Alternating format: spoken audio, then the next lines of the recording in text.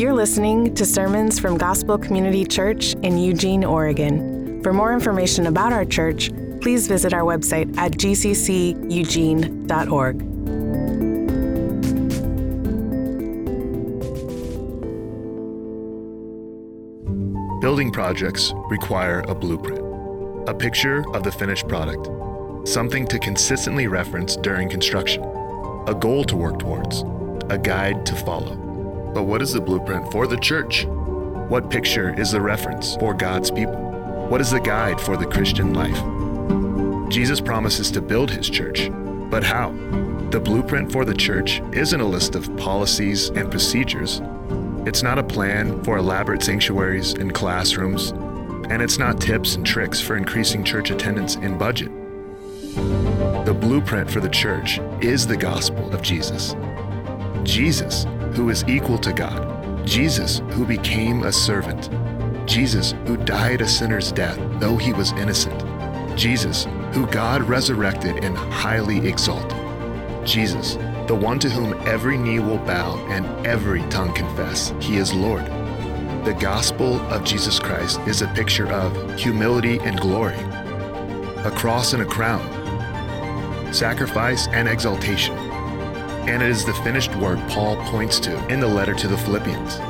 It's the picture he looks to as he lives his life. It's the reference the Philippians followed to shape their church. The gospel is the blueprint we have to live our lives and build Christ's church. Good morning. What's up? Welcome to Gospel Community Church. My name is Brad, one of the pastors here, and I'm really glad you decided to join us. What's so funny, Natalie? Come on. What's up's not a bad thing to say. Few updates from our church family that I wanted to share with you guys so that we could be in prayer for. So 2 babies, I think 2. Does anyone know if the Reeves had their baby? No one knows? We're assuming they haven't. They're not here, so they better be having it right now. Just kidding. Okay, so 2 babies were born this last week. The Alleys, Taylor and Rachel, welcomed the Ryder into the world on Wednesday. And then John and Serena Phillip had their son Henry, I believe yesterday. Both babies were born Ryder was born a little early. Henry was born a lot early. And so both babies are in the NICU. Ryder, the Alley's son, just needs a little bit of help and support with breathing, but overall is doing really well and is fine. Rachel's healthy, everything went well. Henry was born at 26 weeks, so he's very early, very premature. He's doing really well. He's healthy. He's getting lots of good care and support, but the Phillips have a pretty long road ahead of them in the NICU, probably until around November when his original due date was. So we can be praying for the Phillips and the Alleys. Again, everyone's healthy and doing well, all things considered, but anytime you have a baby in the NICU, that can be a little stressful, and so we can be praying for them.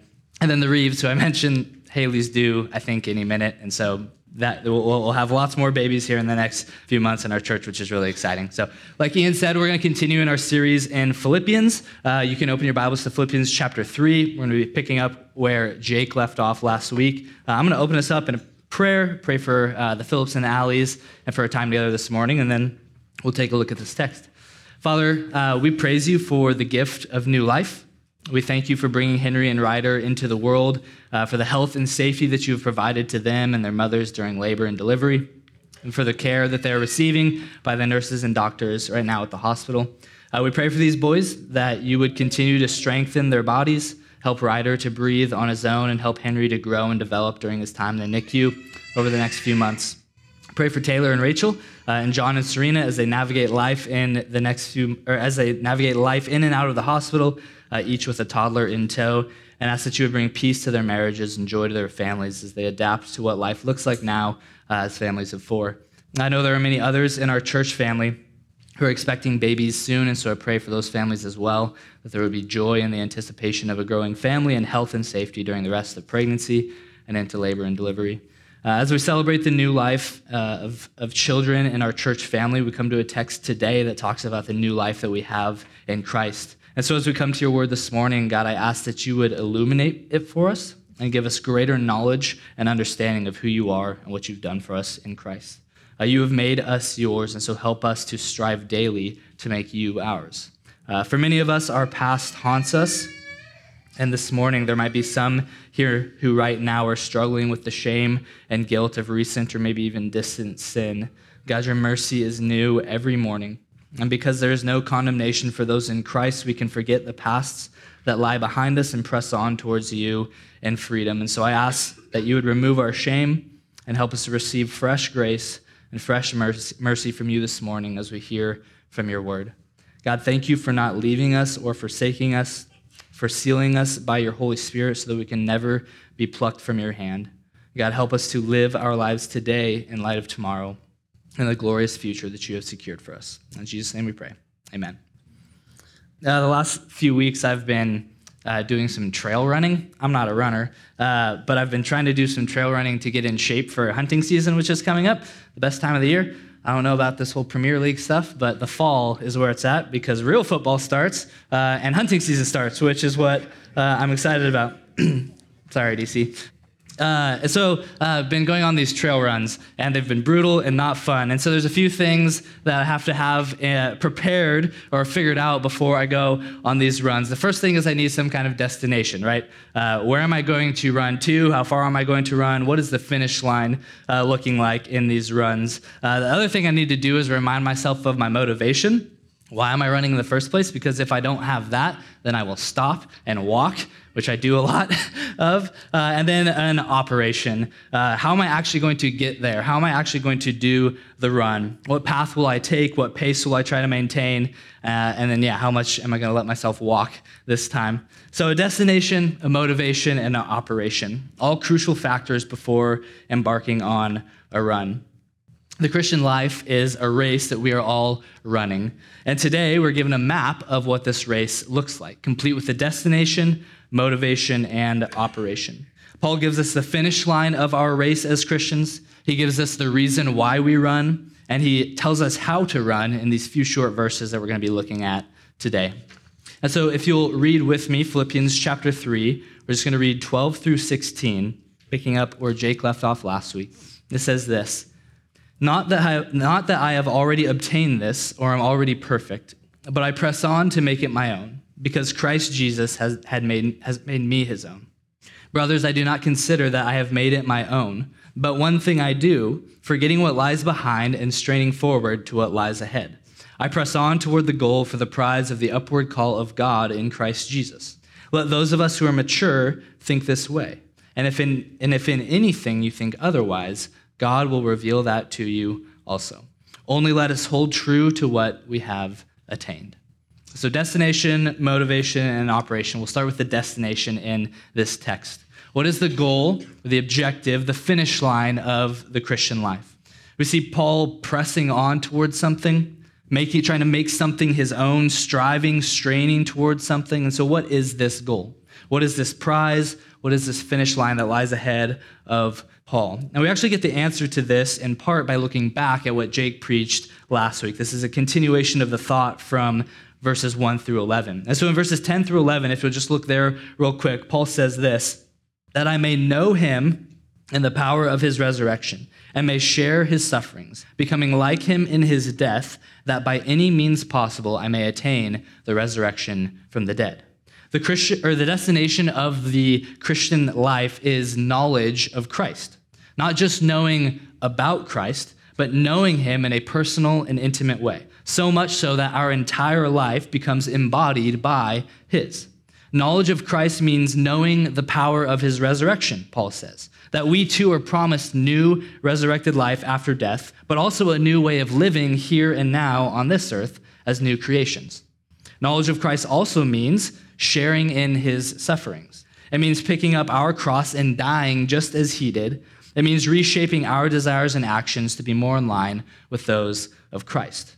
Colossians 3 is helpful here. In verses 9 through 11, it says this: do not lie to one another, seeing that you have put off the old self with its practices and have put on the new self, which is being renewed in knowledge after the image of its creator. Here there is not Greek and Jew, circumcised and uncircumcised, barbarian, Scythian, slave, free, but Christ is all and in all. The Christian has put off the old self and put on the new self. And this new self, Paul says, is being renewed in knowledge after the image of our Creator, after the image of Jesus. Our old selves are defined by things like our ethnicity, our culture, our customs, maybe our careers or religious affiliations. But now we are in Christ and becoming like Christ. The destination of the Christian life is such intimate personal knowledge of Jesus that our actions, desires, motivations, hopes, and total outlook on life are completely shaped by him. And the good news for those of us who are in Christ is that this destination is guaranteed. We will arrive. God will be faithful to sanctify us, to purify us, to cleanse us from sin and unrighteousness. Romans 8:29-30 says, "For those whom he foreknew, he also predestined to be conformed to the image of his Son, in order that he might be the firstborn among many brothers. And those whom he predestined, he also called. And those whom he called, he also justified. And those whom he justified, he also glorified." God is the one who will conform us into the image of his Son. God is the one who has predestined us, who has called us, who has justified us, and who will ultimately and finally one day glorify us. Conformity to Christ is certain for the Christian, and so we live today in light of tomorrow, in light of the future. Our destination is knowledge of Christ, which over time makes our life look more and more like his. So that's our destination. What about our motivation? About 8 years ago, I proposed to Jenna, my wife, at the top of the South Sister. Horrible idea. When you start the hike up the South Sister, if you've done it from like the southish side, you start out for a while in the trees, and it's just this dark forest, and you're hiking for a really long time, and it feels like you're going nowhere because you can't see any progress up this mountain because you're engulfed by trees, and it's really discouraging, and it makes you want to give up right away. And that's what Jenna wanted to do. So about partway through the trees, she kind of pulls me aside and she's like, "I don't think I can make it. I think I'm going to go back to the car and I'll just wait for you guys to go do this." And in my mind, I'm like, that is not an option because of what I'm planning to do at the top of this mountain. And so I encouraged her to suck it up and you can do this. And she ended up doing it. I encouraged her enough to hike to the top. She ended up beating everyone up there. She did a great job. She said, yes, here we are today. Great story. But her and I had very different motivations for climbing the mountain. The thing that was motivating me was enough that I don't care how hard this is going to get, and it got very hard. I'm going to get to the top of this mountain because of what's waiting at the top. Her motivation was like, we're just doing this fun thing with friends. I don't care enough about that to keep doing this because it's hard. So she wanted to stop. So our motivation for doing something difficult is vitally important. The why behind the what in our life is going to propel us through difficult times in this race we're running for Christ. And so what is our motivation in this race that we're running as Christians? Look at the end of verse 12. It says, "But I press on to make it my own, this knowledge of Christ, because Christ Jesus has made me his own." And then again at verse 14, "I press on toward the goal for the prize of the upward call of God in Christ Jesus." Our motivation to press on towards Christ is because Christ has made us his own. We strive to make Christ ours because he has made us his. When Paul talks about God's call or calling, when God calls people, Paul is not referring to an invitation from God, but the determination of God. God is not inviting us into something when he calls us. He is declaring something true about us.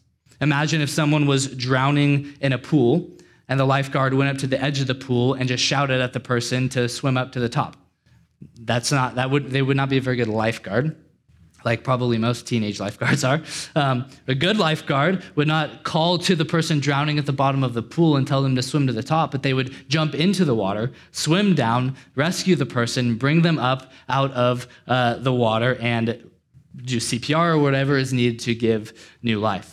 Because of our sin, we are dead at the bottom of a pool. And there is no life in us allowing us to respond to the shouts of a lifeguard. We need rescue and resuscitation. And this is what God does when he calls us. He rescues us from our sin by his power and then breathes new life into us through his Spirit. We don't do anything to earn this or aid in his saving efforts. We lie there limp and lifeless until God saves us through his Spirit and by the work of Christ on the cross. That is the call of God. That is how he has made us his own. And because this is so undeserving and so one-sided and such an act of grace, we pursue Christ like he has first pursued us.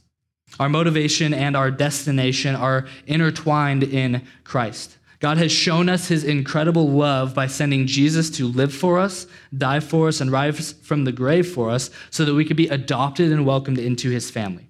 Jesus pursued intimate knowledge, personal knowledge of us by becoming a man and living and dying in our place. And now in response, just as he pursued us and made us his own, we pursue him to make his life our own.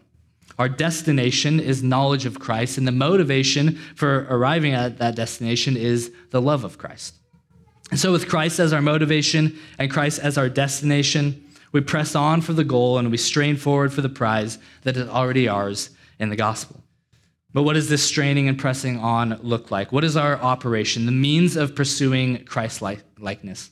Last year on mine and Rick's annual hunting / mostly hiking trip, we were in the spot that we normally hunt in Eastern Oregon, and we saw on a map a spot that was in like the next river drainage over across a mountain peak that looked really promising. Or like we should go check that out. And so our motivation was we wanted to find elk. Our destination was the spot on the map that looked really good, and then they asked me to pick out a route to get us there, which I happily did. And I looked at the map not very long and studied it not very hard and said, oh, it's not that bad of a hike. If we go this way, it's about a mile and it's not that steep. And everyone's like, great, let's do this. 4 miles and 2,200 feet of elevation gain later, I was never asked to pick out a route to go anywhere again because we were exhausted, defeated, and the route we took to get to the place we were going was absolutely horrible and not the route we should have taken. And so what route do we as Christians take to reach our destination? The destination is guaranteed. We will arrive. We will cross the finish line. But there are means that God has given us that we use to pursue this destination, and trying to arrive in other ways are going to leave us exhausted and discouraged. And so let's look at our operation. Look at verse 13. It says, "Brothers, I do not consider that I have made it my own, but one thing I do, forgetting what lies behind and straining forward to what lies ahead." So the first step in the operation of pursuing knowledge of Christ is honest evaluation. It's confession. Paul acknowledges multiple times throughout this passage and here that he has not arrived. He's not completed the race. He has not achieved or arrived at the perfection that he longs for in knowing Christ. We will never achieve perfection in this life. We will never completely and fully know Christ in such a way that our life is totally transformed into his image on this side of eternity. One day, this will be true. But it won't be true until that day when we see him face to face. And so on this side of eternity, as we pursue Christ-likeness very imperfectly, we still struggle with sin. Christ has saved us from the power of sin. He has saved us from the penalty of sin, but we still deal with the presence of sin in our life on a daily basis. And so the first step in pursuing Christ is acknowledging that sin. This acknowledgement and confession of our sin happens the moment we believe in Jesus. When we first come to Christ and believe the gospel, we come to terms with our sin and our brokenness and our inability to save ourselves from it. And so we turn to Jesus. But then confession and acknowledgement of sin is a necessary ongoing practice in the life of the Christian after conversion as well. Just a few notes on confession that I've personally found helpful and I think are worth us talking about. The three F's of confession, we'll call it: first, fast, and full. When we think about confessing our sin, there's usually a list of sins that we have on our mind, ranking from worst to not so bad, at least in our eyes. And it's really easy to move down the list of our sins to kind of the quote-unquote lesser sins and share those in order to protect our image. So it'd be like going to the doctor to get some help for like some minor heartburn or indigestion. Meanwhile, you're limping around on a broken leg that you say nothing about. You're not actually getting the healing you need from the wound that is, or the injury that is the biggest. And so my challenge for you would be to confess the first thing on that list. Confess what is first on your mind and in your heart. What's the one thing that you are most afraid of people knowing about you? What's the sin in your life that hurts or stings the most? Confess that first and see what kind of healing takes place in your life. So confess first and then confess fast. The longer you wait to confess sin, the easier it will be to hide it. In the aftermath of sin, when it still stings, confess to a brother or sister. Don't wait until the right time. Don't wait until a non-awkward conversation. Sin is like mold. It festers and grows in the dark. And the longer we leave it in the dark, the more it will grow and damage our lives. And so we drag it out into the light as quickly as possible to prevent it from spreading. So we confess first, we confess fast, and lastly, confess full. Get specific. Everyone struggles with lust, greed, jealousy, very general, broad terms that we like to throw out as Christians. Sharing that doesn't necessarily really expose the depths of the sin in our hearts. Confess the parts about your sin that you're most embarrassed by, and I bet you'll experience more relief and freedom than just sharing vague, universal struggles. Confession hurts. It's like tearing a scab off of an infected cut or scrape. It's painful in the moment, but it actually opens things up and allows for healing to take place. Enduring the pain of confession is a good thing because we need that wound to heal, and also we know that the wound won't kill us. Our sin already killed Jesus on the cross. It will never kill us, and there is no condemnation for those who are in Christ, and so we can be honest about the sin that exists in our life without fear of rejection from God or others. In my life, some of the most tangible ways that I've experienced God's love and approval of me is through the confession of sin to others. When we share the wickedness in our heart with people who don't leave us or reject us, we start to get a glimpse of the kind of commitment and love that God has for us despite our sin. And so the first step in our operation in running this race is honest evaluation of our life. Confession of sin. Acknowledgement that we have not arrived, that there is still more of us that needs to be conformed into the image of Christ. Look at what Paul says next. He says to forget what lies behind and strain forward to what lies ahead. So the image here is like a runner that is sprinting full speed towards the finish line, stretching out his body to break the tape, not looking back over his shoulders to see what's behind him. And there are lots of things we can look at over our shoulders that distract us from running the race and looking ahead to what is in front of us. A couple things I want to point out, either our past successes or our past failures. For some of us, we dwell on the successes of our past and look to them to define and shape our future. This is what Paul had in his past. We saw this last week in the passage just before this. He gave us a whole list of his religious accomplishments, of what made him righteous according to the law, his pedigree, his religious observance, his passion for the Jewish cause. But he considered those things rubbish, actual trash. And so what past successes, religious achievements, do you often look to for your value, for your worth, for your salvation that need to be tossed in the trash and forgotten? Maybe it's your faithful church attendance, your disciplined daily Bible reading, or your extended stretch of freedom from some kind of sin. These are not bad things. I'm not saying throw your Bible in the trash. That is not show up to church. But when we look to these things as our goal, as our destination, when we get distracted from running the race for Christ and start looking to our own religious accomplishments as the source of our righteousness, then we get off course. We become less dependent on Christ for our growth and look more to our own efforts.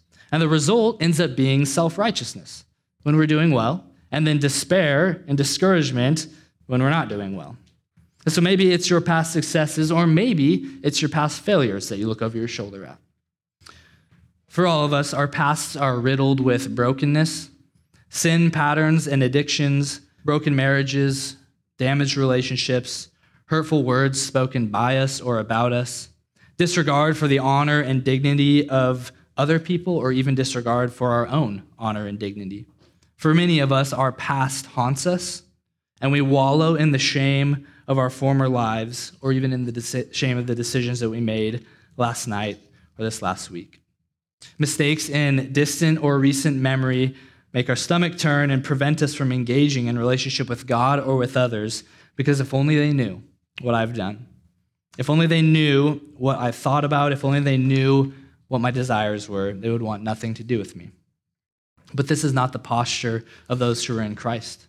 A Christian sitting in the shame from the past is like a prisoner sitting in a jail cell with the door wide open and the shackles unlocked at his feet, free to get up and walk out of prison, but choosing to sit and stay in the prison that no longer holds him. When we look over our shoulder at our past successes or our past failures, the common denominator here is that we're looking at ourselves. Our salvation, our approval from God, our righteousness becomes dependent upon what we have done or what we haven't.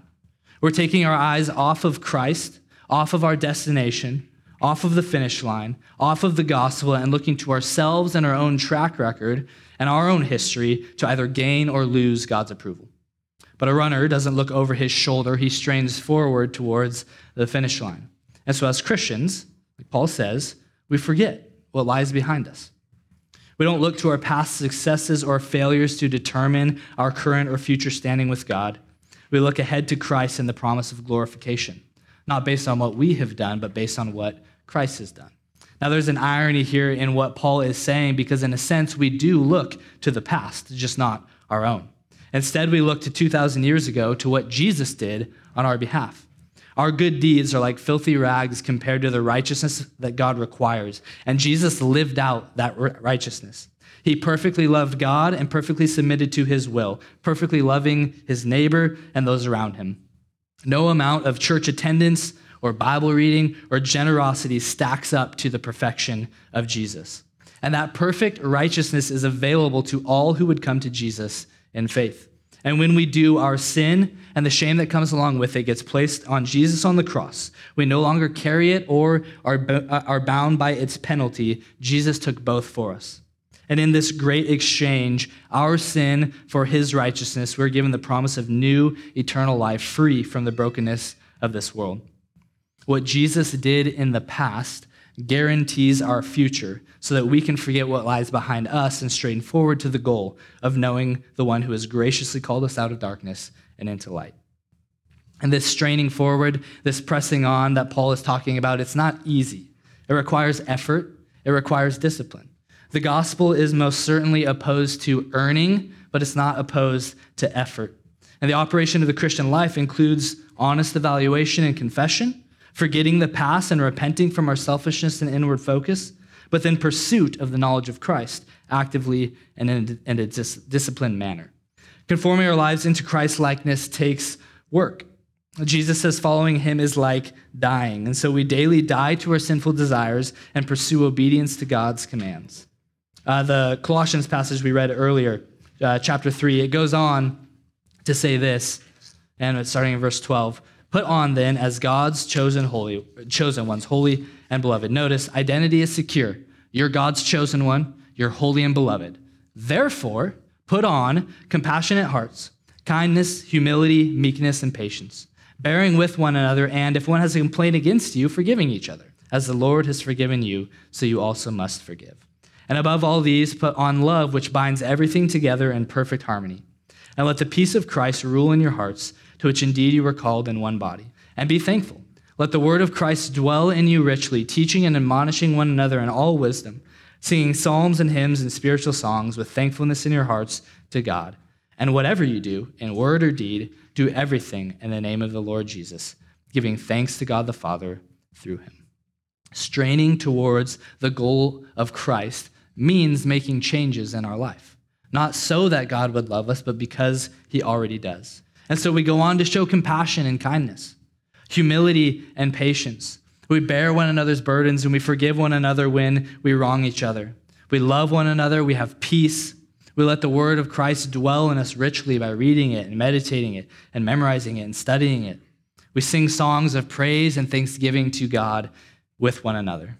And whatever we do, in both our words and our actions, we do all of it in the name of the Lord Jesus, in submission to him as King. We live today in light of tomorrow, knowing that these things are already true of us in Christ. We work to make them a reality in our life now. I grew up going to church. I had an understanding of the gospel at a really young age, and I believed in that Jesus would save me from my sin really early on. I memorized Bible verses for Bible release classes and paid attention to my Sunday school teachers when they used flanagraphs to tell Bible stories. I was kind of your typical good Christian kid. And somewhere along the way, my understanding of Christianity and the gospel became what I and others now kind of refer to as Christian karma. And I think this is the view of Christianity that is still really common, especially in the church. This Christian karma view is when I do good things, I get good rewards from God. And when I do bad things, I get bad things from God. If I'm reading my Bible and praying and going to church and doing the good and right things, then God loves me and approves of me. But if I am not doing those things or am doing bad things, then God's approval and love for me leaves. And so I was constantly, as a kid and through my teen years, looking over my shoulder at what I was doing. Was I reading my Bible enough? Was I praying enough? Had I said any cuss words? Was I obeying my parents? And the answers to these questions dictated whether or not God was happy with me, according to my view. And so my life became a pendulum of self-righteousness and despair. Self-righteousness when I was doing well, and despair when I wasn't. My prayers were filled with apologies to God for my sin and promises that I would never do this or that again. And as I got older, the temptations of the world got stronger, and my ability to say no to these temptations got weaker. Sin started snowballing in my life until it was out of control and unstoppable. And I continued to put on the good Christian kid face, all the while feeling like scum on the inside. If God was displeased with me because of my sin, then others would be as well. And so I hid. I hid my sin, I covered my shame, and tried to atone for my mistakes by praying harder or reading my Bible more. Hidden sin and deep-seated shame plagued me for years until eventually, God opened my eyes to the beauty of the gospel. For most of my life, I knew about Christ, but I didn't know Christ. I didn't know that his heart towards me was one of compassion and gentleness, that his love for me was not dependent upon what I was or was not doing, but on what he did in my place. I didn't know that God approved of me totally and completely every second of every day, even in the midst of my sin and shame.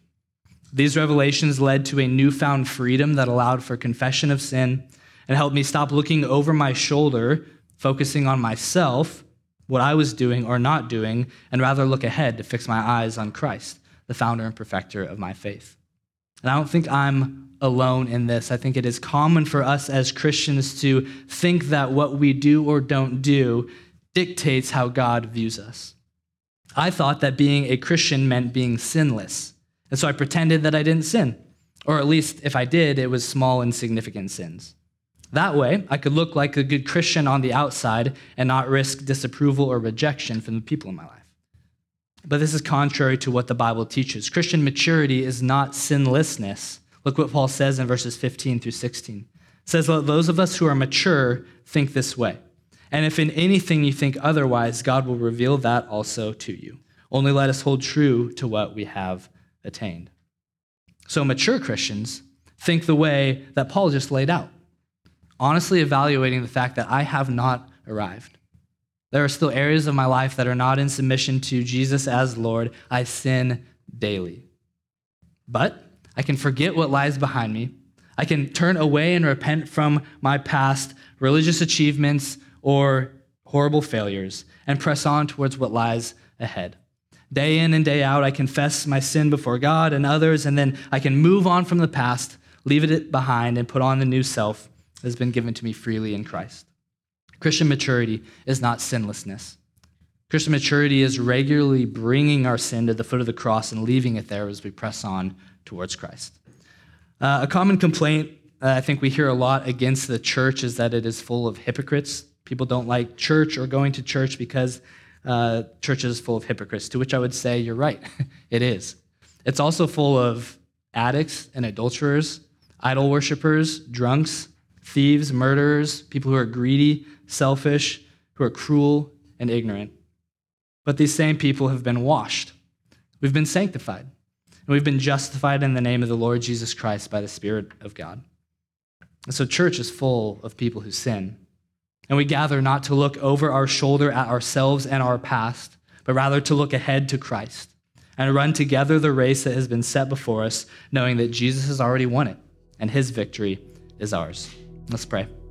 God, thank you for loving us despite our sin. You're not repulsed by our sin. You don't turn away from us because of our sin. It's in our sin that you stepped in to love us. Your view of us is one of total and complete approval, love, joy, acceptance. That's admittedly hard for me and I think many others to wrap our heads around, and yet it is true. And so God, as we contemplate this, as we take communion, as we sing songs to you, embed this truth deep in our hearts.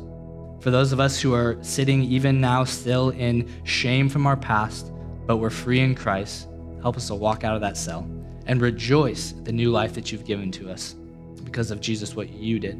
Pray this in your name. Amen.